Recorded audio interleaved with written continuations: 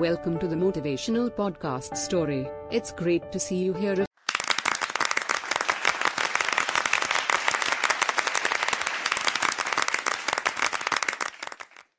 If you are a new listener and coming here for the first time, I kindly request you to subscribe so that each update will be notified. Thanks. Today's story is about kindness, and the title of the story is A Most Important Question. My second month of nursing school, our professor gave us quiz.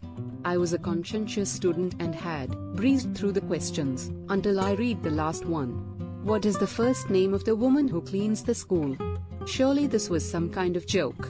I had seen the cleaning woman several times. She was tall, dark-haired and in her 50s, but how could I know her name?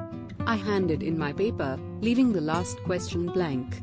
Before class ended, one student asked if the last question would count toward our quiz grade. Absolutely, said the professor. In your careers you will meet many people. All are significant. They deserve your attention and care, even if all you do is smile and say hello. I've never forgotten that lesson.